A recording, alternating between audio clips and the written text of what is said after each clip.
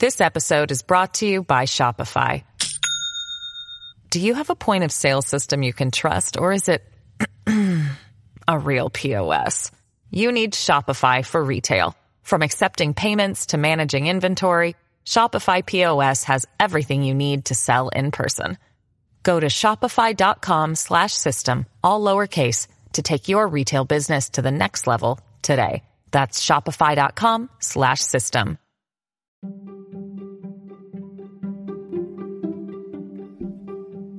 Hey, I'm Roberta Blevins, and this is Life After MLM, a podcast where we work to end the stigma of failure in an industry designed for you to fail. Hey, welcome to Life After MLM's LuLaRich companion series, LuLaBitch, a place you can come to find all the tea and everything that was left on the cutting room floor. You're about to hear the personal accounts of the people affected by the MLM LuLaRoe. These stories are our own personal opinions, accounts, and allegations of our experiences within the cult. Some stories may be triggering. Please listen at your own discretion.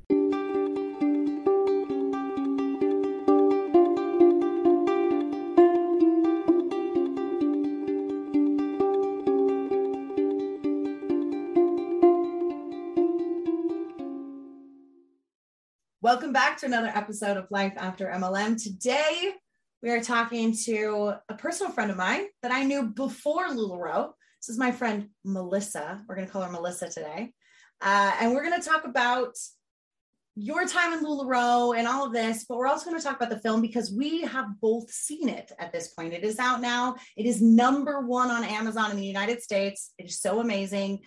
You watched it. You reached out to me. You said, hey, there's a demographic in LuLaRoe that wasn't represented as much as I wanted it to be. And I think there's a story to be told, and I want to share my story. And I said 100%.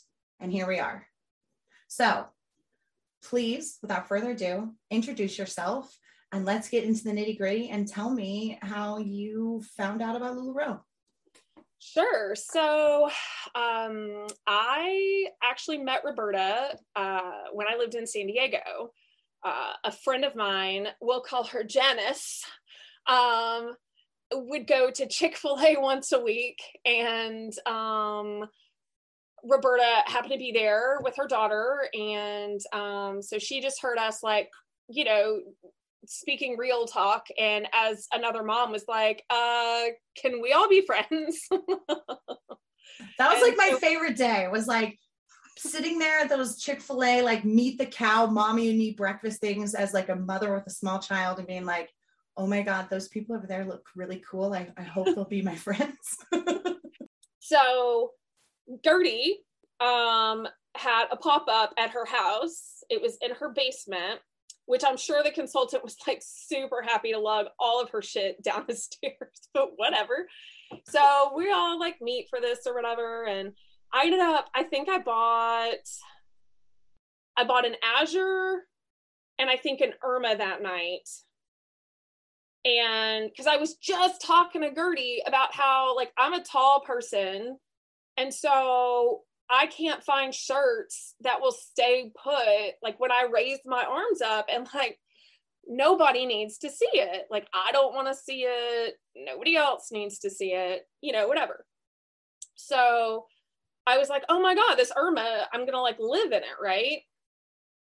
And then, so the consultant brought me over to the leggings and she was like, oh my God, this is what we're known for. They're buttery soft, whatever. And I was like, totally not my jam. Like, Roberta, I mean, really, when you look at me do bright ass leggings, just like, hey, Melissa, no, they don't. Absolutely not. And I was really surprised you bought an Azure because I mentioned on a previous podcast, I don't think anyone ever bought one. So you might be the only one. I know. I might be the only one on record who's ever purchased that skirt on purpose. And not to wear as a top. So anyway, this must have been in like December of 2016, I want to I only did it for like a year and a half. Maybe it was 2015. That was right before the whole like onboarding crisis and all that, right? Fast forward, Gertie is like, I think I really want to do this. Like, I think this is something that I really want to do. And now we're into like the beginning of 2016. And I was like, you know what? I'm kind of thinking the same thing. And so she goes, well, why don't we do it together? And I was like, oh my God, that's perfect. Cause like, I don't have $5,000 laying around. So I thought, okay, like we could be a team. And at this point, I called my friend, I had talked to you a little bit about like kind of what it was like or whatever. And you answered my questions. And I had talked to Janice, who was already in the queue at the time. And Janice had signed up under me. Janice was on my team. That's right. Janice was on your team.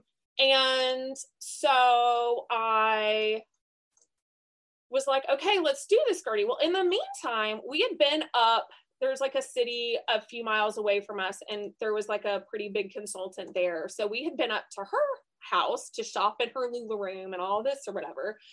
And Gertie was like, I kind of want to sign up under her because she's local and like I feel like that could be helpful and whatever. And so I was like, you know what, that's true, it's local, whatever. So I told my friend Janice, and I'm sure that I like broke a little piece of her heart because, you know, like that's how you build the whole pyramid. Like, so why, like, basically, like, it was almost like I was taking money out of my friend's mouth, right? And so she wasn't like mad at me or anything. I just want to make that very clear. She was not petty or anything about that. She understood. But then after we had joined the queue, we had gone and opened a joint banking account. Like we had done all this stuff. Gertie and I were like, it's going to take fucking forever for us to get our phone call. Like we signed up in, I want to say April, and we didn't get onboarded until the end of June. I joined a week after Janice, actually. And that was something that I don't think people talk about. There were people who joined the queue and had subsequent people behind them that were sponsors before they were ever even consultants. Like, it was crazy. Nobody knew what they were doing. And so I had a friend immediately join up. She's like, I want to do this. I want to do it under you. And I had signed up, and 2 days later, she signed underneath me. So right. For my 6 weeks in the queue, I had someone underneath me already. So right. I onboarded 2 days, 3 days, 4 days, whatever later, she onboarded, and I immediately got a bonus check. I never didn't have one because like, it was like that. People that had no idea, had never even worked LuLaRoe or any of this a day in their life, already had people underneath them, and they were all waiting to join at the same time. It was insanity. Yeah. And nobody knew the answer to any freaking questions. No one. So it's like, you know, what is it? Like, it's like the monkeys leading the circus or whatever. I mean, it was literally like from the top down, nobody knew what the hell was going on. And everybody would just like shuffle you to someone else to answer your question. And you're like, I'm sorry, what? Like, they call this leadership, okay? Like, listen, here's another thing I want to mention.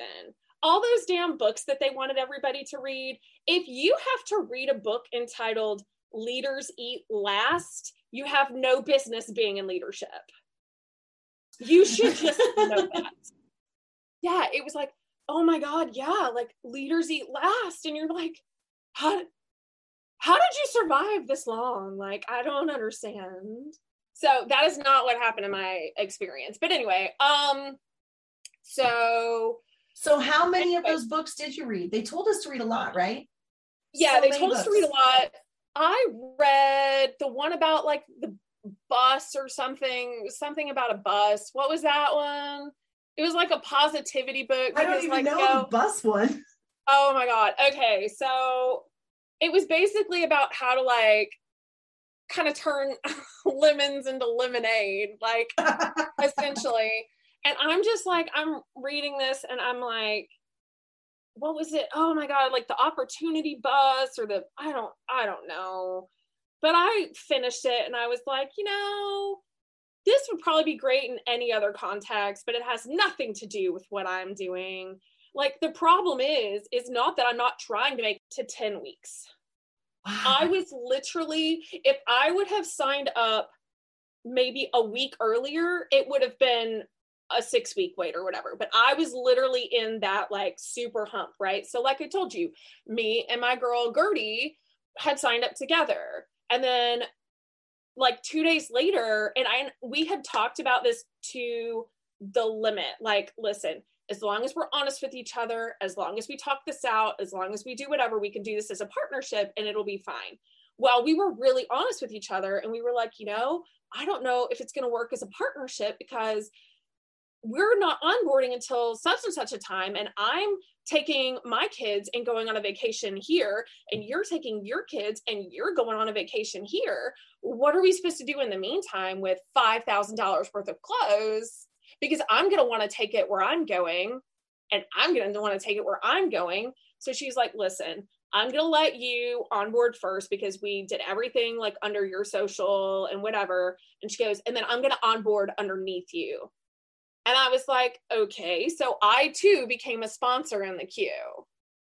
And so, but we were going to do this as a team, but not being a team, right? So we were from the beginning going to share, like we bought our own inventory and we had our own customers or whatever. But if she carried something I didn't carry, I always sent my customers to her, or vice versa or whatever. So we, like, if she needed help with packaging, I went over and helped her with packaging. If I needed help on a live, she came over and she helped me on a live. Like we had each other's backs, right?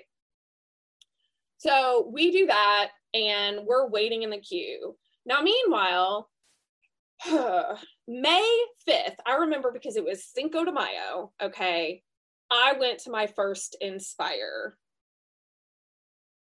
Oh my God. Okay. So really quick, for anybody that doesn't know what an Inspire is, an Inspire tour is a recruiting tour that goes around and is like just like a big hype party convention, like for the day. They used to have them for free. And then I think they started charging $25 because people were like saying they were going to come and then not showing up. But you also got like a free item at the end. So they're like, it's a wash. I almost so they were like charged. Yeah, they started charging. There was $25. And you would go, and it was basically like an all-day event. We played a giant game of rock, paper, scissors together. There was like balloons and music and people getting up on stage and like, all the sob stories. So it's one of those MLM recruitment rah-rah parties that traveled all around the United States, and they called it the LuLaRoe Inspire Tour. Gertie and I drive to this Inspire tour, and let me just say, I was less than inspired, okay? First of all, the music was so loud. I was like, I don't even know if my 30-whatever-year-old ass can hang here. Like, I don't know, because like, I have old ears and they're tired, So I was like on the struggle bus from the beginning. Then what they had you do is like, so Gertie and I got there kind of late. Like we had some parking issues or whatever. We finally got situated.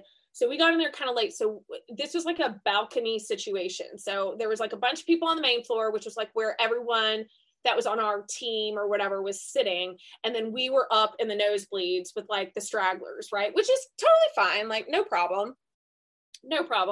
So we're up there and they're like, okay, turn to your neighbor, but not the one you brought with you. And they go, ask them their why.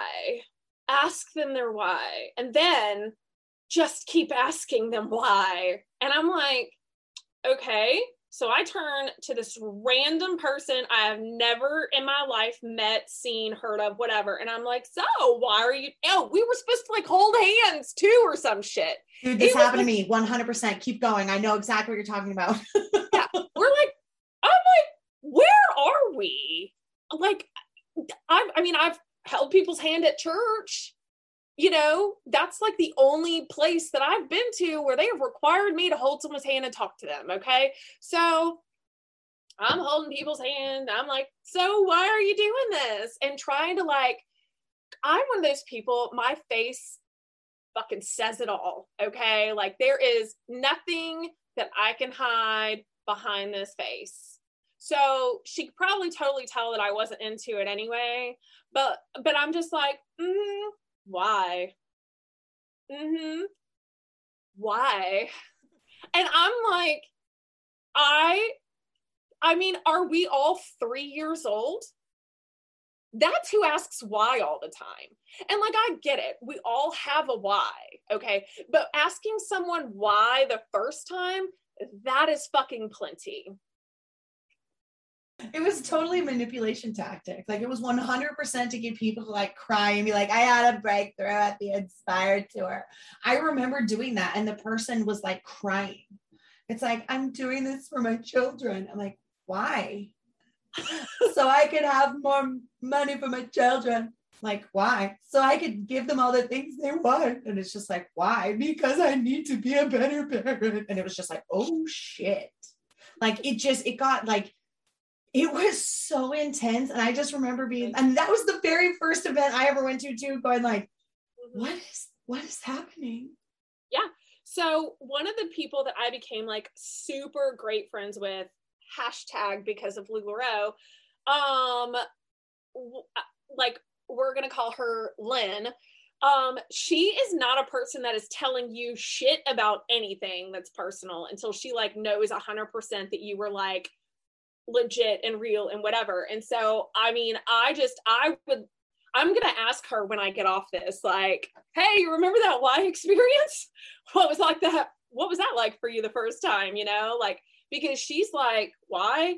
I mean, because she's not telling anybody anything, you know? So it was that. And I had totally forgotten about the giant game of rock, paper, scissors. Oh my God. You have literally got a bunch of screaming women rock, paper, scissoring, okay? For what?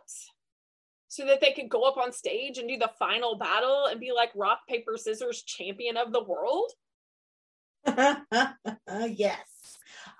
So the reason they did that again was like this really odd point about how when we lose, we still win.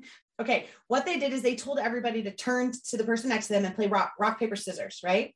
If you won, then the person that lost joins your team essentially and then roots for you and you go on to the next. And eventually everybody sort of like, you play the winner of the last match and any losers like join your gang and root for you. And by the end, you have half of the room rooting for one person and half of the room rooting for the other person. But at the beginning, we all started out rooting for ourselves. But at the end, it's like this big group thing where even when we lose, we still win because we're a team. Yeah, that's what that was. Like that is another just manipulation thing. That totally just flew right over my head. Because I was like, I am a grown ass woman, okay? The only person I play rock, paper, scissors with is my 5-year-old, okay? Like, and it is not competitive. I mean, I'll beat his ass, but like, it's not like, you know, some big, huge lesson, you know? No. Oh God, I remember those. They were just obnoxious. Oh my God, it was so bad. The only good thing, and I will say this, because Sam said it in the documentary too, he figured out the vibe of like most of the crowd. And so he kind of like played to that or whatever. But we had Biz Markie come and sing. And I was like, I was all for it because I was a huge fan of Yo Gabba Gabba. Okay. And so can we talk about Yo Gabba Gabba? Because I don't think anybody listening right now, I think everyone's like, wait a second, why are you talking about Yo Gabba Gabba? Yes. Okay. So we're talking about Yo Gabba Gabba because Justin Lyons was like, what, a producer or a director or some kind of something or other. I think Yo like Gabba Gabba. Sam's brother like was one of like the creators or something like that. Yeah. Okay. So I will tell you the reason that I loved Yo Gabba Gabba, I know it was fucking out there. Okay. But the reason that I loved it is because It featured a Black man. Okay. So I was here for that. It had weird looking creatures that weren't anything. I mean, yes, some of them looked pretty phallic-y or whatever, but like aside from that, I mean, my kids weren't going down that road at that point. So whatever, they didn't know any better. But they displayed all kinds of art. They displayed all kinds of music. And that was what I wanted my kids to like be a part of, was to know that there was more than just, you know, one kind of variety of music or art or whatever. And so I love Biz's Beats of the Day, and like Mark Mothersbaugh was like up there drawing or whatever. And so say what you will about me for loving Yo Gabba Gabba, but like I'm here for it. Yo Gabba Gabba was like the hipster cool kids TV show. Like really it had the Aquabats and Biz Marquee. Elijah Wood was in it for an episode. And that was the thing that was the story that Justin always told about, you know, always hand somebody your business card, always be reaching out to people, because he was at a party one time and was talking about Yo Gabba Gabba and met Elijah Wood and was like, oh yeah, we're doing this kids show that's like really, you know, out there and cool and different. And Elijah Wood's like, I'd love to be a part of it, man. Call me. And Justin's like, and I called him and he was in our pilot episode. And so it's like, so always give people your business cards. And I was like, I don't think Elijah Wood is going to buy leggings, but okay. Like, right. All right. They were, but yeah, so yeah, it was created by an offshoot of the Stidham family, the Schultz family, which is Sam's family. And Yo Gabba Gabba, it's a little bit of LuLaRoe history that a lot of people don't know about. Yeah, exactly. So we're like, all these women are getting up and they're telling their, you know, stories or whatever, and they're crying, and Deanne, oh my God, Deanne gets up and she starts talking about her fanny pack of money to go buy Romanian children. And I'm like, looking at Cody, like, what in the hell are we doing? Now, at this point, I thought, you know what, like, I can still sell these clothes, like, no problem. But like, did we join a cult? What is going on? In Romania, post-war torn Romania, where back in the day, it was just horrible. And the story that Deanne says was that I don't know, the Tsar or I don't know enough about Romanian history, so I'm totally butchering this. But once that guy was out of power, there was all these like children who didn't have anywhere to go, because apparently he had required women to constantly be having children as long as they were able to bear children, to constantly have children for this like Romanian super army eventually went. After that ended, Deanne went to save these children. She had, and they show in the documentary, she had 4 children. She always told this story with the fanny pack of money. She had her 4 biological children. And then she went to Romania and adopted so many more. Half the kids that she brought back, she never even officially adopted. They just were like, quote unquote, adopted, taken in by the family. That's what Anna is. Anna was never officially adopted. She was taken in by the family, and she married Michael, who was officially adopted. A lot of people were very appalled by that. I understand, but that is the clarification there. Right. One was officially adopted, and one was like one that came over. Anna came over and went to school over here and sort of lived with the family and was unofficially a family member and unofficially adopted, but treated as a family member nonetheless. And that is who got married. I mean, is all on the up and up or whatever, for as much as we believe what they had to say. I mean, that's the thing. Like, it's still weird as hell. I mean, I'm not gonna lie, it's weird, and people are entitled to think that that's bizarre, and so they like laugh about it, ha ha ha, like whatever. But like, for a lot of people who have a lot of trauma associated with family shit like this going on, like, it's not funny. Absolutely. And I thought the laughing about it was probably the most tone deaf part at all. Like, I get it, you know, they're not blood, things happen, whatever. It's still weird. Maybe not as weird as it could be, but still weird. And people, like you say, that have familial trauma, don't find this kind of stuff funny. Yep. And it was really tone deaf and gross. Yeah, it's kind of gross. So back to the grossness of Inspire. So Okay, what you need to know about me as a person is that I'm not necessarily a joiner. I'm not going to jump off a bridge if somebody else jumps off a bridge, but when I do something, I'm all in, right? Like all in. I want to be at all the meetings. I want to go to all the events. I need to be there because I have this kind of like investigative curiosity that I feel like it's not FOMO necessarily. I'm not afraid of missing out on the big magical rock, paper, scissors game. I'm worried that I'm going to miss a clue, right? And so my whole thing is like, I went to this like with my eyes wide open. I did not join to make $1 million and retire my husband and, do like have this $1 million house. I was doing this because I had kids who were finally going to both be in school full time. I wanted to do something that was just for me, that I felt like I had control over in my life, that I could do on my own time and figure it out. And so this is what I thought, oh my God, like I saw how much shit Gertie sold at her party. I saw how much shit my eventual sponsor slash coach slash then mentor was going to make, and so, yeah, like if I can make even a piece of that pie while it's fitting into all these other things for me, then that's fine. But I found myself being like so disenchanted kind of from the beginning, but I had always known that I was going into this as like a black sheep.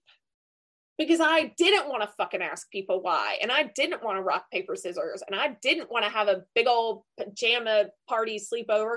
And you know what, Lachey Kimbrough? I did not want to be on the boat with a whole bunch of LuLaRoe white people.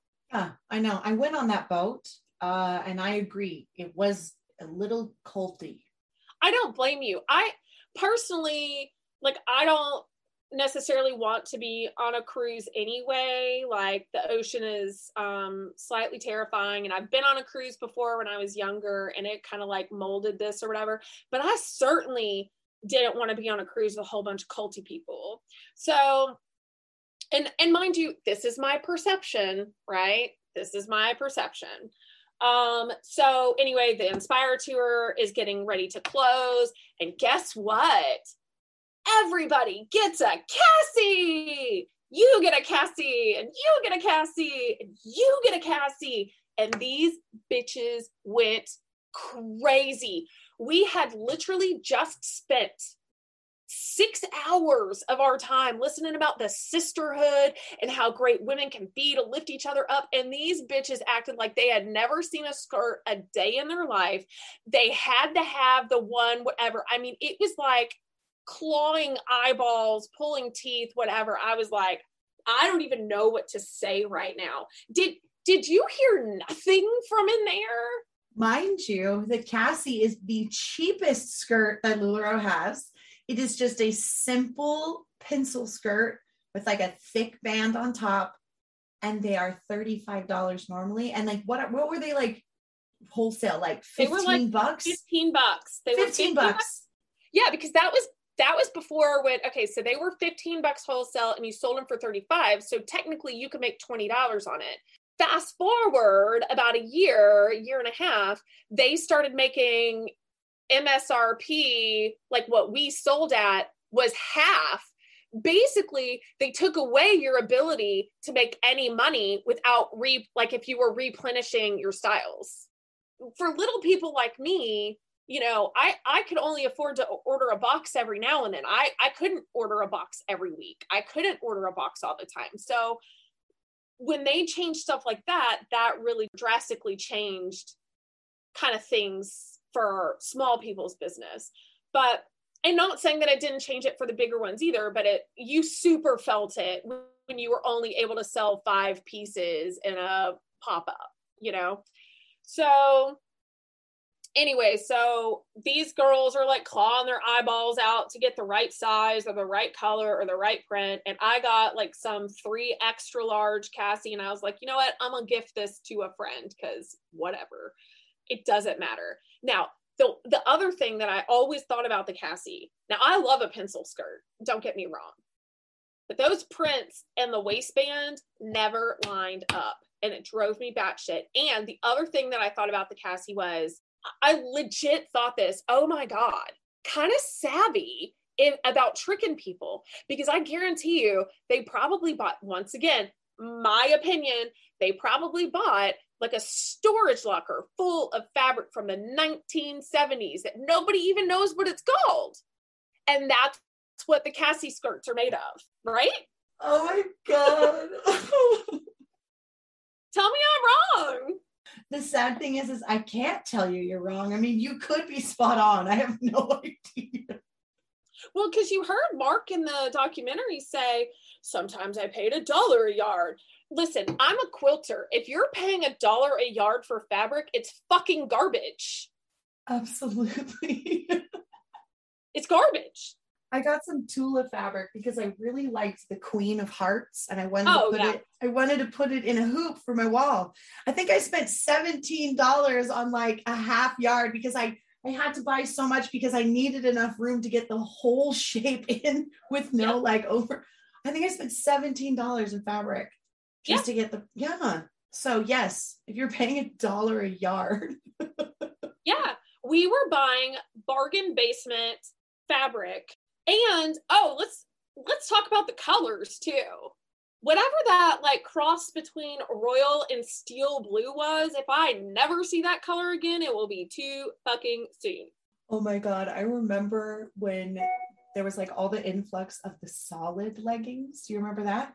Yes. Everybody was complaining about solids. Complain about solids. And it's like, bitch, shut your mouth. We had all prints and everyone's like, I wish we had solids. So then I'm assuming Patrick's like, then give them solids. And then all you could get were solids. And there was this mint green color that was pretty much white. And I had probably 25 pairs of those. Oh yeah. And that like, none of these colors were actual like Pantone colors. These were like bullshit made up colors that nobody on earth had anything to match it to. And the worst part is the blue on this Irma didn't match the blue on this legging. Please tell me as a clothing company how you did that. I think one of the things, like we said, is Mark was buying cheap fabric. I know Patrick was buying cheap fabric. I know when we started investigating, we started seeing things. We saw some Lolas, which were like one of their chiffon-y skirts, had Nasty Gal fabric because it said Nasty Gal all over it. And it was like a Nasty Gal leopard print from like 2 seasons earlier. So then we realized that they were also buying like bulk remnants of old seasons as well.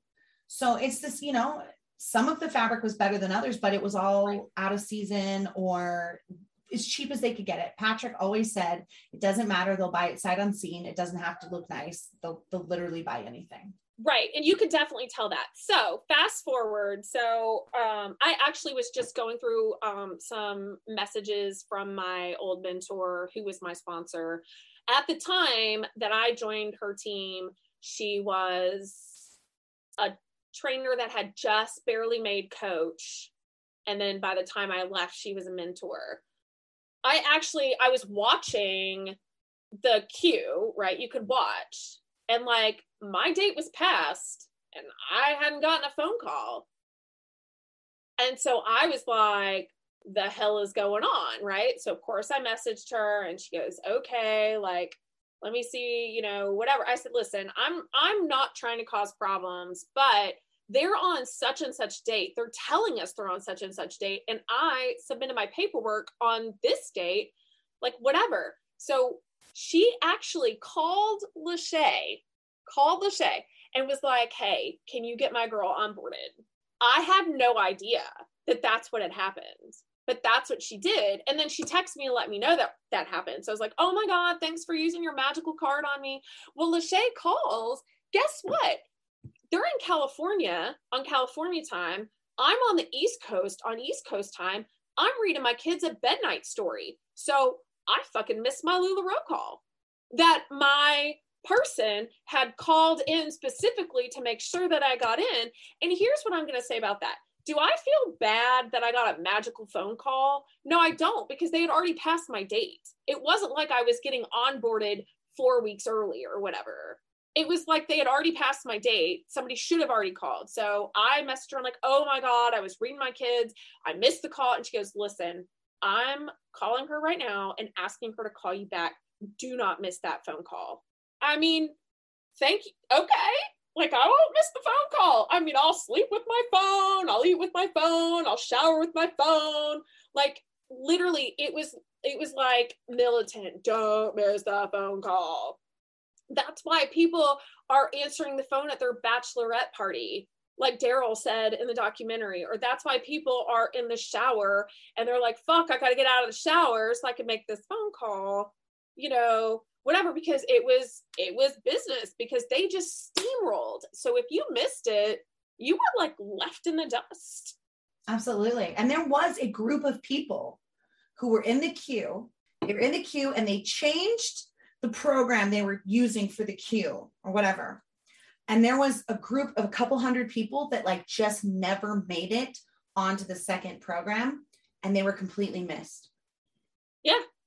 And you were one of them. And I think I talked to somebody else already. That was one of them too. I had no idea. I had no idea, but hey, we're a baby company, right? Yeah. Show some grace. Okay. We're just a baby company. Yeah. Could you just like bless others? Okay. And then some good karma will come your way. Did you know, fun fact, the old mission statement of LuLaRoe used to be blessing lives and strengthening families. The new one does not include blessing lives because they don't do that anymore. We don't do that anymore. Let me tell you this. They had to take it out of their mission statement. They ruined the word bless for me. Oh my God. Yes. And it took me a few years to be able to use the word rad again. Oh, yeah. Yeah, that was a big one. And it's sad because, like you said it before they were saying it. So it's not like, yeah, no, I know. Listen, I am not on the Facebook nearly as much anymore. I literally, like, I don't post anything. I just sometimes, like when this documentary got released, I kind of was like scrolling through the comments or whatever. And that's hashtag because of LuLaRoe, because they freaking ruined it for me, man. They ruined a lot of things for me. But anyway, where were we? Sleeping with your phone, you're carrying it around. That's right. That second call comes, and what happens? That's right. So I am like white girl losing my shit, just like the rest of us, you know, like, and so she was super upbeat and super kind. And I didn't have $5,000 laying around, so I had to put it on a credit card. And, you know, they encouraged you, like, you could get an interest-free credit card, which I will say that is what I did. But let me tell you this, I paid that off before my 1 year or whatever. And I did not put anything else on that. All I put on that was my initial order, and I paid it off as soon as I could, which was like, it took me months. Not gonna lie, it wasn't easy, but I wasn't going down that road. So anyway, Lachey was awesome. Like, I think she's still awesome. She gave me a box of 25 free Patricks, which I thought made me the shit. Come to find out, I think they were just trying to like get rid of them or something. The Patrick was like the worst shirt ever. Right? So like, I don't know. Anyway, so I thought I'm like being blessed and whatever. And so did she. She thought she was doing me a solid, you know, like, but anyway, so I get 25 free pieces. Well, mind you, I onboarded when they didn't have leggings as a part of the onboarding package. And it was like the legging shortage, so you couldn't get any. So I totally spent $5,000. How was I supposed to know? We're all transparent. We're all showing off everything that we've got and all this opulence. And, you know, I've told my sob story. What's your sob story? We're sharing things, whatever. So I'm thinking, this is a good environment for me to ask questions. Oh no, not good, not supported, not wanted, nothing. And I am pretty sure from that moment on, my sponsor was like, that one's trouble. And she wasn't wrong. Because I'm sorry, if I see a bunch of shit going on, I'm going to say something about it. And that's why I love you. No. But yeah, so like So also I would like to say at this meeting, they would do a swap at the end, but they were only allowed to bring 33 pieces. Okay. And the reason they were only allowed to bring 33 pieces is because 33 pieces is how many pieces you have to order as a minimum for your order. You had to order a minimum of 33 pieces. And if you ordered the cheapest thing, it was still going to be $500 and whatever dollars. So they knew that every order was at least $500 fucking dollars in their pockets. And so my sponsor was like, okay, so we'll just stick with 33. Well, somebody brings 33 pieces and somebody else brings 33 pieces. They're not all the same stuff. So like you got people who brought like all their skirts, and you got people who brought all their tops, and you got people that whatever. And it's like, what the hell? Like, how are you supposed to swap if you don't have piece for piece? So it's like everything had to be complicated because nobody thought it through. We would do swaps, and then we would have to everybody would have like a piece of paper, and you'd write it all down.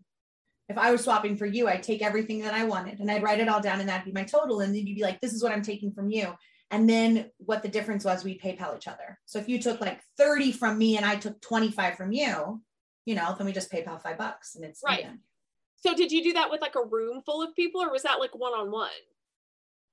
Usually it was one-on-one. I do believe we tried it with a room full of people and it was a lot more complicated, but it was probably only 10 people. It was at my house, and it was like a team, like a local team party where everybody just brought like a tub or two of stuff. Yeah. But it was still complicated. Oh yeah. It's all complicated because, oh my gosh. So later on, when I'm, a full-fledged member of the team, right? I've made my initiation that cost me $5,000 and a bunch of ugly shit. Right. So, when we're allowed to come back to the meetings or whatever, first of all, it is okay. Like, I don't know how your meetings went, but I felt like our meetings were always like, spur of the moment. Like, I feel like she thought it was planned, but it never really was. And she would have somebody go pick up Little Caesars pizzas, and she would charge $5 at the door. So she had pizza, and we would all have to bring like a side or something, or drinks or something to share, right? And we got charged $5 to get in the door. So I did this one time, and the next time I went, I was like, I'm not eating pizza. I ate before I came.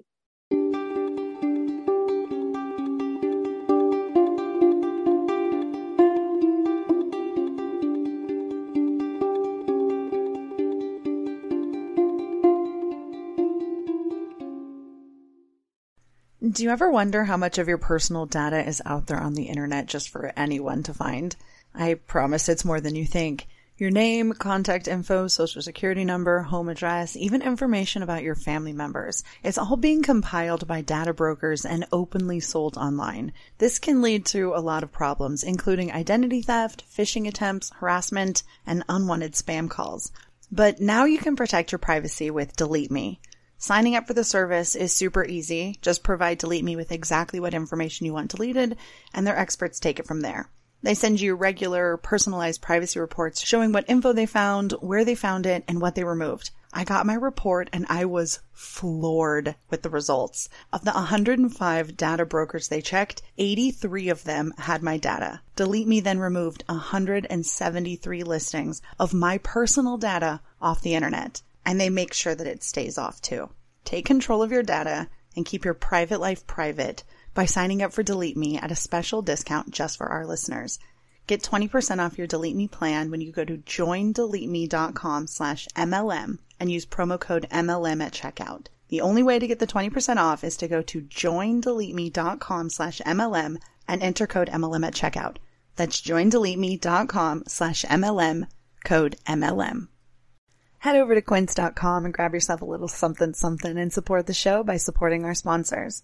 The weather's getting warmer, so it's time to say goodbye to jackets and sweaters and say hello to lightweight fabrics and classic styles. I have been taking advantage of the beautiful weather and getting outside for daily walks, and I cannot say enough good things about the flow knit high-rise boyfriend jogger from Quince. Seriously, running errands, doing school pickups, swinging by the farmer's market, or taking Jaja for a stroll around the lake, these bad boys are versatile. I love the deep pockets, the high waistband, and the internal hidden drawstring. They're quick drying, moisture wicking, antimicrobial, and the 4-way stretch makes them so comfortable. They're made with 88% recycled polyester, and the Global Style Standard certified yarn dramatically lowers environmental impact by diverting landfill and ocean-bound plastic. Not to mention using recycled claim standard approved dyeing, washing, and manufacturing processes with low water and eco-friendly dyes. They have become an absolute favorite, and you can save up to 59% off the high-end counterpart by shopping with Quince. Throw on a cotton modal scoop neck tee and some sneakers, and you've got a perfect, effortless outfit. Get warm weather ready with Quince. Go to quince.com/MLM for free shipping on your order and 365-day returns. That's QUINCE.com/MLM to get free shipping and 365-day returns. Quince.com/MLM. This episode is brought to you by Shopify. Do you have a point of sale system you can trust, or is it a real POS? You need Shopify for retail. From accepting payments to managing inventory, Shopify POS has everything you need to sell in person. Go to shopify.com/system, all lowercase, to take your retail business to the next level today. That's shopify.com/system. National Voter Registration Day is kind of a big deal.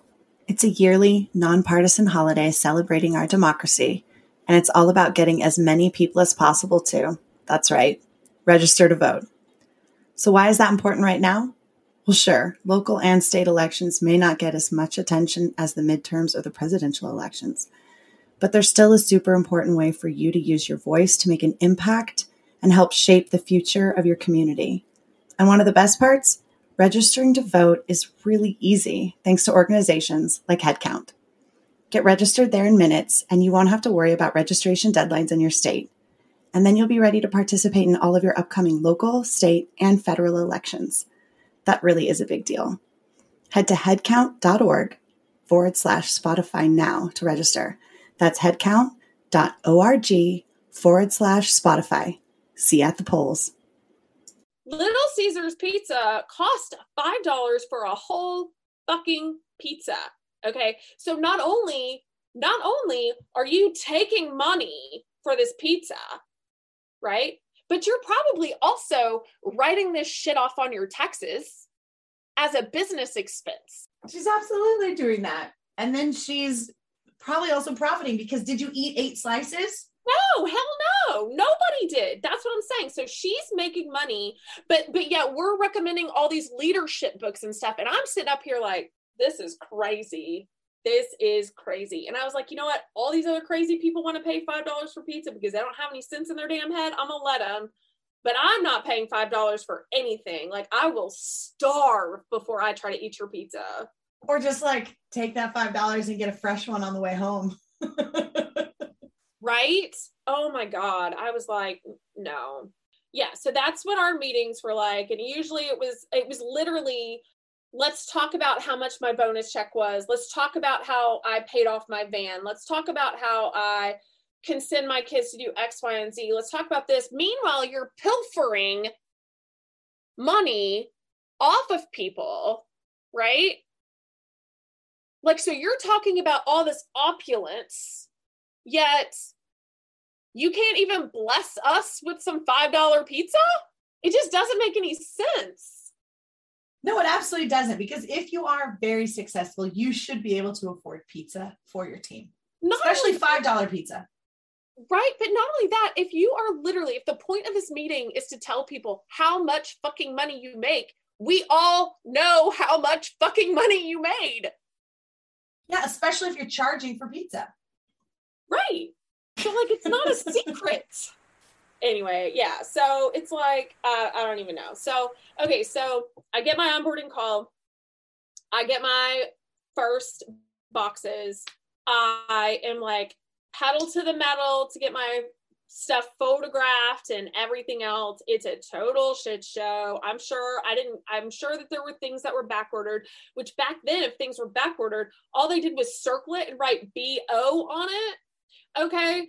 Like, I was supposed to trust these people to just like send me my shit like a magic cloud, right? From UPS or whatever, USPS or whoever they weren't mad at the time that was delivering. And so, so I'm like, okay, well, I'm going to keep track of like what I'm missing or whatever, because I don't think I'm going to get this shit. Like, I don't trust them, and so I'm going to keep track of this, whatever. So I do my first show and I sold 50 pieces. That was the best right out of the gates because people wanted to support me as a person. People thought that they were supporting me and the thing that I had tried to do. I sold 50 pieces. I never sold probably more than 20 at a time. I would post everything on Tuesday nights and I would sell 13 things at the beginning. So I would have my stuff up for 24 hours and 13 was a good night, right? And it was just like, there were so many factors along the way that you could tell that I wasn't in it anymore because there were so many other things behind the scenes going wrong that were affecting my moral compass, almost trying to like change who I was as a person. And so you could see it reflected in my work because I no longer wanted to go swap like a crazy person. I no longer, like, I just didn't care because like, I didn't want to pass it on to the next level. So I had that first show. It was like 4th of July weekend by the time I'd gotten it all photographed and could do it. And then I packed up all my shit and I went on the road. I went and visited family. I had a friend down in Florida who wanted me to do a pop-up. I was like, cool, I'll bring the kids to Florida, like whatever. I mean, I drove all across the damn country, peddling my wares. And I mean, it was okay. It was enough. I made enough money to keep myself going, but I was never going to be a big fish. I was never going to be a big fish in sales because here's the thing.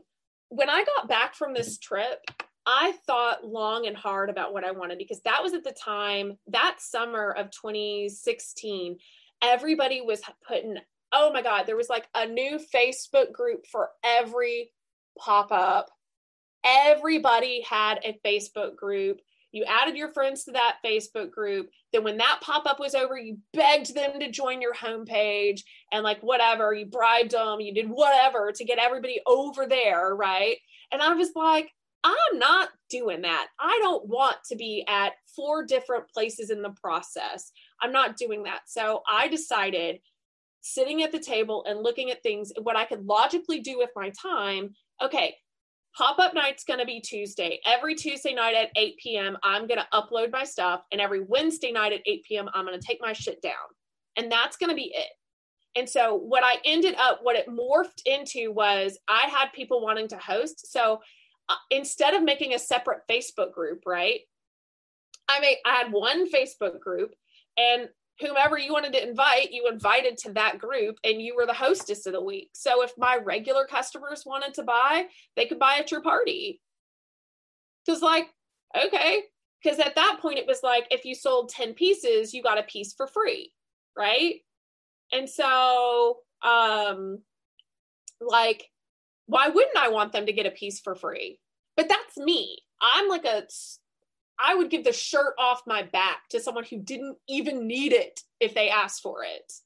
And so I wasn't thinking, oh, well, I don't want her to get a free piece because my customers bought from her party.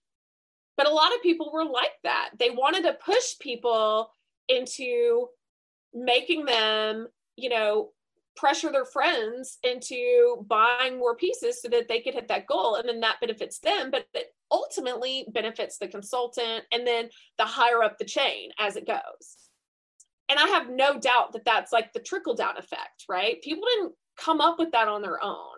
That's how they were taught to be predatory, because that's the one thing that you did learn from LuLaRoe was how to be predatory. Crazy, right? So, you know, I'm doing my like once a week pop-ups every now and then. Like if you wanted to come shop at my house, like you could come.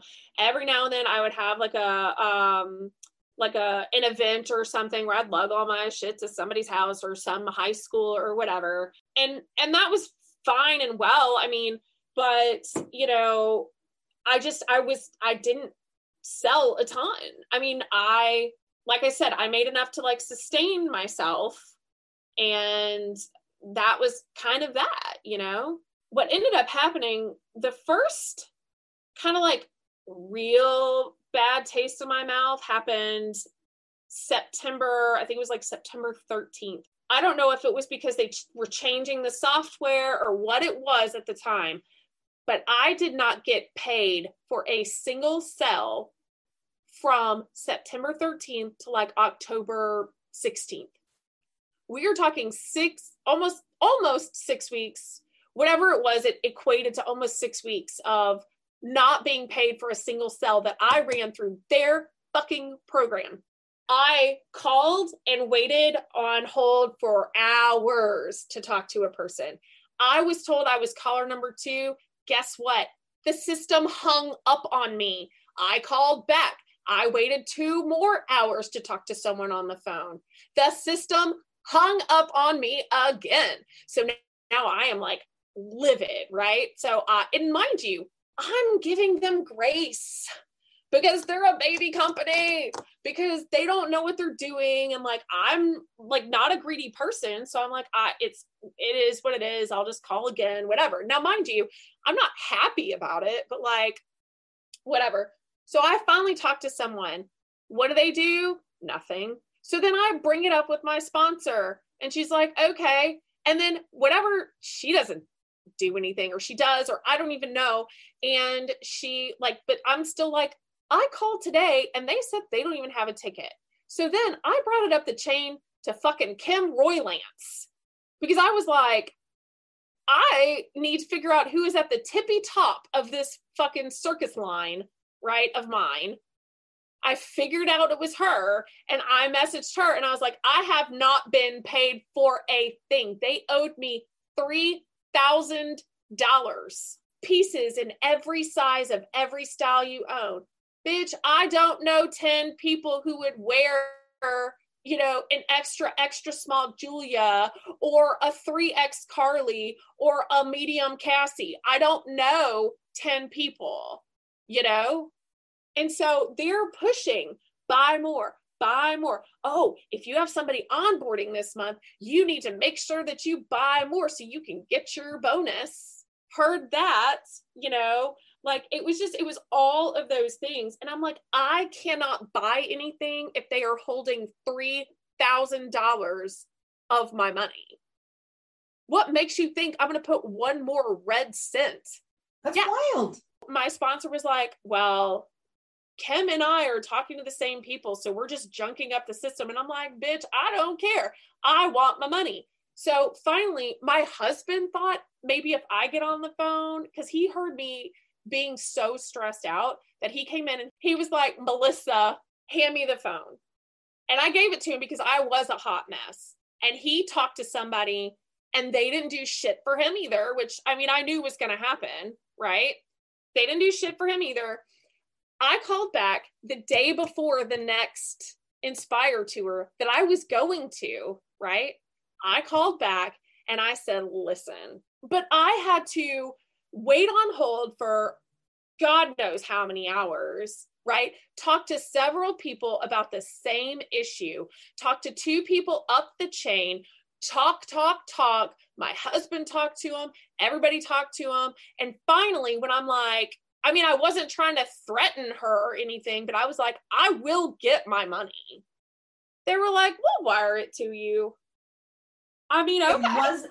It wasn't until you basically had to threaten them that they even cared enough to give you your money back. They just figured, she'll just eventually stop asking and we can keep that money. Yeah, because she's too busy blessing lives. it's like chasing us to get her money is not an income producing activity. And she's been told to stay in her lane several times. So it's handled. Exactly. And this, I believe to this day is like a huge tactic, right? So when you ordered a wholesale order, yes, you had to have 33 items in your wholesale order, but you got 5% off your whole order, right? So we all thought, oh my God, that's amazing. They're giving us money back. Like, we didn't even have to pay full price for this, like blah, blah, blah. Girl, the only reason they did that is because they wanted you to buy more. If you feel like someone is giving you a break, you're going to buy more.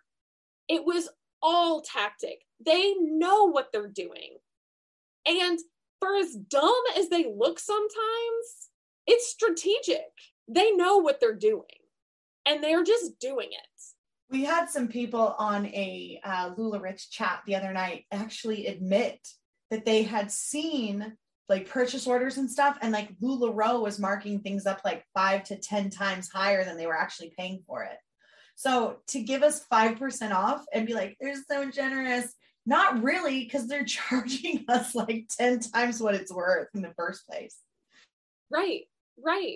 And so I don't know. It was little things like that at the beginning. It was also this whole like, yeah, rah, we're sisterhood, like whatever. And that first meeting that I went to as a QB, I didn't have inventory, obviously, but at the end, I was like, oh, I see that, and I want that, and I want that, and I want that. And so I was buying as a customer. Only one of the people that I bought from charged me wholesale because she was like, that's the right thing to do. You're about to be one of us. And let me tell you, she became one of the people I really liked most because she was like that. And so when I started, oh my God, okay, so this whole money crisis, right, where I couldn't order new things, I had to really think like, oh my God, what am I going to do? So that's when I started swapping. So when you swapped, we would pre-plan. So it was like, okay, I'm the one that's coming. So I'm going to bring Randy's and Cassie's and, whatever. Right. And they're like, yeah, we have those. Like, why don't you bring them or whatever? And so I would swap with this girl, and she was a great swapper because she didn't care. Because she was like, look, if it hasn't sold for me, it doesn't care if you think it's a good print. If it hasn't sold to my customers, then like, you can have it. I don't care. And so I was like, oh my God, you're right. So that's kind of what I took it as, is like, if it hasn't sold in 3 or 4 shows, then like, it's doing me no good sitting here. And just because I think something's ugly, I mean, we're taught that just because we think something's ugly doesn't mean everyone thinks that's ugly. And I'm like, you know what? You're right. So I got some pretty ugly shits. But you know what? I like sold some of it to people who actually wanted it. I had a horrible dress. It was like army greens and orange and horrible. Color blocking, stripy, weird. It was horrible. Was it one of those Julias with like the ringer or whatever? It was an Amelia. And it was this horrible green, army green, like blocky color. It was horrible. Oranges and greens. I had 2 of them. Never thought I would ever sell one. A girl came to me and she was like, oh my God, that dress would be so perfect for my son's Minecraft themed birthday. And she bought it to wear to her son's birthday. And I was like, oh my God. And I remember going to my team and I was like, I have a story for you guys. And everything does actually sell story. And I'm sure I turned it into some sort of inspiring bullshit. Oh, yeah. I'm sorry, you guys. Yeah. I'm like, see, everything does eventually sell if you get it in front of the right eyes. Oh my God. Yeah. So one of the things I remember swapping, I went to this swap that was like just a couple of girls, and I'm thinking it's going to be like a major swap, right? So I bring bags and bags and bags of stuff, right? And they're sitting in there with like they've each got like, I don't know, 5 to 7 random ass pieces, hoping that the other one brought the same random ass pieces. And I'm thinking, how were you going to swap anything? I just bought some random stuff and I was just hoping someone else bought the exact same random stuff so it could just be like a clean swap and I could just go home right now. Yeah. Yeah. And so they were amazed that I brought all the stuff that I brought. And I was like, look, I came to swap. Like, I didn't come to mess around.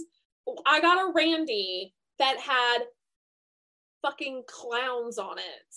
Legit clowns with big shoes and a flower in his hat. And I had that thing. I thought I was going to have that thing till I died. I thought they were going to like have to burn it with me, right?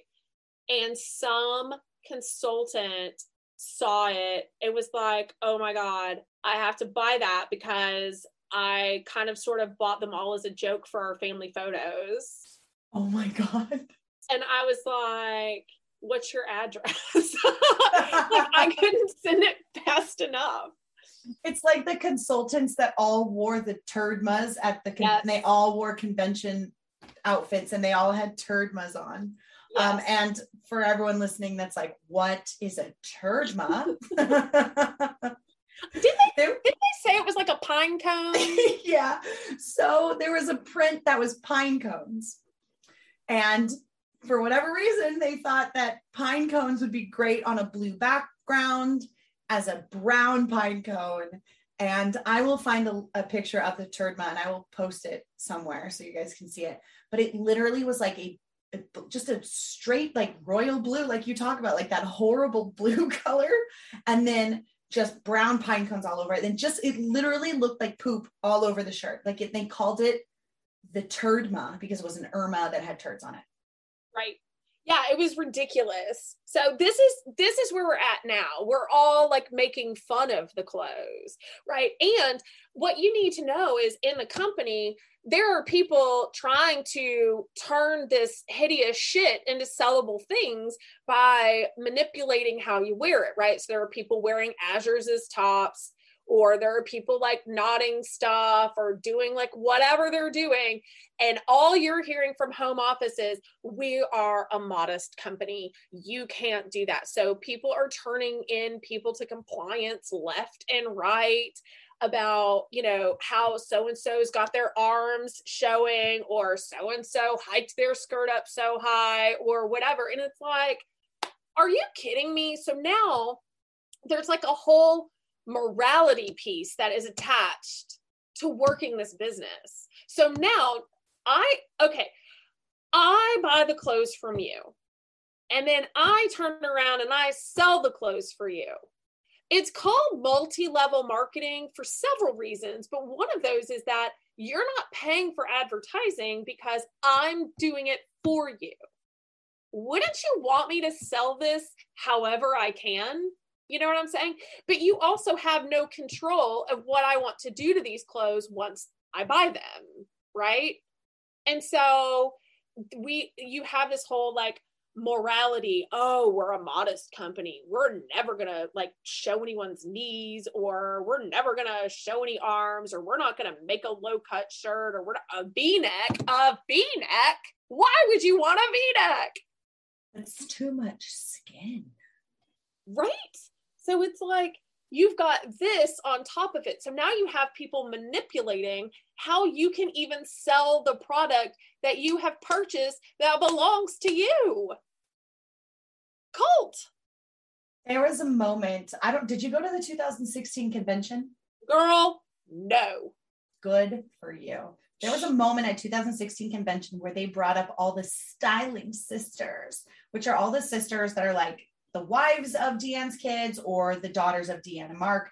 It's all of the styling sisters, and they all have different styles. And so they all take the same piece and they all style it different ways to show how versatile everything is, right? And they had the style sisters go up there and they had to make an announcement about what you just said, how people were wearing the clothes immodestly. They were not wearing the clothes as to be intended. And they had this whole speech. And it was Jill, who is Kenny's wife, bless her heart, oh my God, step forward and berate a room full of women who idolized her and said, you're wearing the clothes wrong.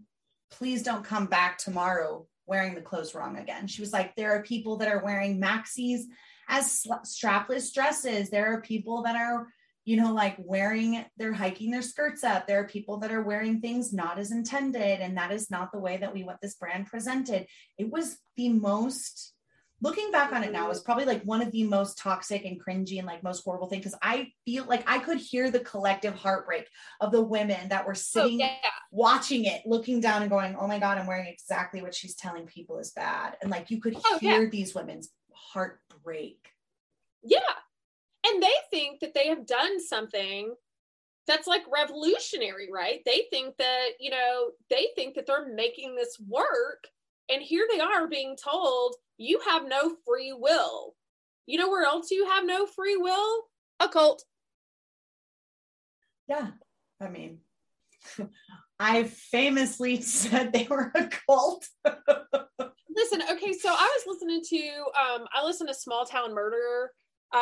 It's James Petrogallo and Jimmy Wisman, and they are hilarious, and I love them. And so, but it's a podcast, and they have some stuff over on Patreon or whatever. And so one of their bonus episodes was like, how do you know you're in a cult? They were talking about cults or whatever.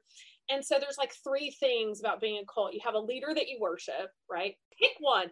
Deanne, Mark, Kenny, Jordan, Patrick, Amelia, Patrick. Right? Pick any of them, right? Number 2, like you pay a ton of money. Assumes a ton of money, right? So check, right? And 3 was, I might be getting 3 wrong, but it's basically like shed all the other people around you except for the people that believe this thing, right? Those are the 3 things that define a cult. And I'm sorry, but check. Like, I felt like I came into LuLaRoe as... Yeah, I always had questions too. And I was always given these like really horrible canned responses like, oh, that's so weird. Let me ask my upline. Right. I'm like, is it weird though? I'm sorry. I was told that you were a leader. You're higher than I am. Why don't you know the answer to this? I did not get any dead fart leggings. I did not get any of those because I didn't order enough to get those. But I will say I got plenty that had holes in them already. Plenty that had like random like colored Sharpie marker on it. Like stray marks. I don't even know what that was. I know for a fact I got a bunch of shit from the returns. I know. Like me too. Oh yeah. And they were like, we wouldn't do that. Like my girl Gertie got a Sarah that was full of like, there were wood chips in the pocket of the Sarah. Wood chips? Wood chips. One person told me that this is the craziest thing. We had a thread one time in Defective and it was like the craziest things you had found in your LuLaRoe box. One person found a used bra and one person found half of a sandwich. Oh my God. That's so add wood chips into that list too. Yeah. So I knew that they were full of shit for various reasons, but I'm telling you at the beginning, I didn't miss a phone call. I didn't miss a meeting. I didn't miss anything because I was like, I give it my all, right? I want to make sure that I'm doing the right thing and, whatever. So comes along to, I don't know, probably like the Christmas of 2016, they did Christmas leggings. But this launch, and another thing that y'all touched on in the documentary was the launches, right? How it's like, I can understand if you like mess up the first launch. And I can maybe even give you grace if you mess up the second launch, right? But you mess up every freaking launch you have ever done. And it's like, I don't even know what to do with myself anymore. Christmas of 2016, that was the one where you could literally only order 5 pair in each size, I want to say. Do you remember that? Oh my God, yes. Yeah. This was the only time I ever paired things together. Yeah. And I felt so guilty doing, oh my God, yes. Oh my God. Yeah. I forgot all about that. Yep. You could only order 5 pairs of leggings at a time, but you still had to order 33 pieces. So you could get 5 small, medium kids, 5 large, extra large, 5 one size and 5 TC, that's 20 pieces. So you still have to order 13 other pieces, right?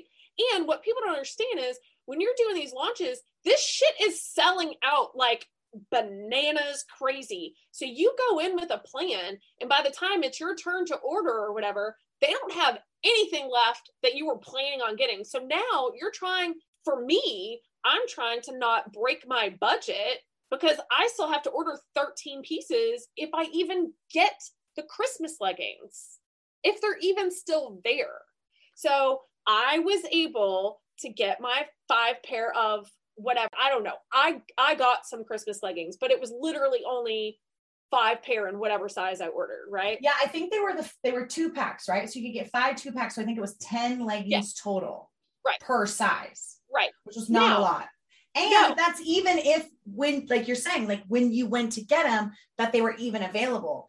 It's like the equivalent of trying to get front row tickets at like your favorite person's concert. And you're like, refresh, the seats are gone, pick other seats. Oh, refresh, the seats are sold out again. It's that sort of thing where like you're like, okay, everything looks good. You go to hit like enter, and it's like, oh yeah, no, they're out of that size legging. There's only 2 available left. So you're gonna go in, change it from 5 to 2, and then have to go and add 3 somewhere else to make it 3 again. And by that time it happened somewhere else. It was a complete nightmare. Complete nightmare. And it was every time it was a complete nightmare. Okay. Now, mind you, on just a customer level, you're being hyped that this is coming, right? But I couldn't get them, or so-and-so couldn't get them. So my girl that I like to swap with a lot, she couldn't get them. So she calls me and she's like, hey, I have 2 customers that really, really, really want Christmas leggings, and I didn't get any. Can I send them to your group so that they have a chance at getting Christmas leggings? And y'all are going to probably be like, oh my God, you need to get over it. But like, I told her no. I told her no because I only got so many, and there were so many people in my group that wanted them too. And they were my customers, and I felt like I had to be loyal to them. She didn't ask me to give her 2 pairs of leggings. She asked me for her customers just to be able to buy 2 pairs of leggings. And I fucking told her no. I still hate myself for that to this day. Like, because that's not me. That is not me. And that is when I realized that this shit was changing who I was as a person, you know? And so one of the things that was said in your podcast, and one of the things that was said in the documentary is, you know, yeah, we're all victims, but we're also all perpetrators. And it doesn't matter at what level you were, you perpetrated something, you know, you stepped on somebody, and they might be okay with that. But like, are you okay with that? I really feel like I needed a 12-step program when I left LuLaRoe. I really, really felt like I needed to like come to Jesus about things like that. And like, my friend was not even mad. She wasn't mad. She was like, I totally get it. It's not a problem. Like, water under the bridge. But I was mad because I felt like this company was changing the fiber of who I was. I get it. I absolutely get it. Wow. Wow. And I know you, right? I knew you before LuLaRoe, and that's just like, but I get it. I would have probably said no too. Right. I'd probably been like, you know, you got to give my group the chance first, and they can join tomorrow if there's anything left. Right. Wow. Yeah. And I will tell you, the thing that was so horrible, everybody wanted those stupid Christmas leggings, and they weren't even that cute. I knew that I had to sell them with other things to make actual money, because again, you only got a couple pairs. So I paired them as outfits. I paired them with solid tops. Mm-hmm. And I said, this is the way it is. And I think I donated a portion of it. I don't remember exactly what it was. There's a video out there somewhere. But because I felt so bad, knowing that I had to pair these leggings as bait to sell shirts that I had so many solids of. Yeah. To pair them as bait, I felt so bad about myself doing that, and so immoral. And so like, I can't believe I'm taking advantage of these people in this way, that I donated a portion of that sale.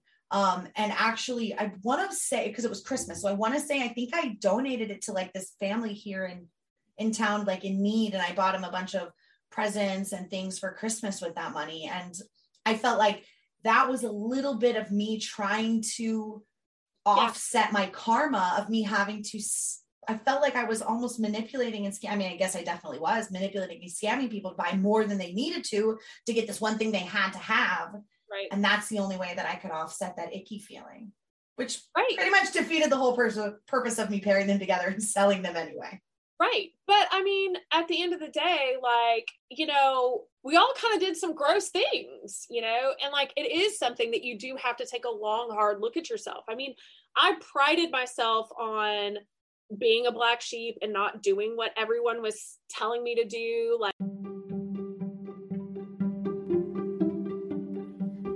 thank you so much for listening to Life After MLM. Please don't forget to like and subscribe and share with all of your anti-MLM friends as well. See you next time.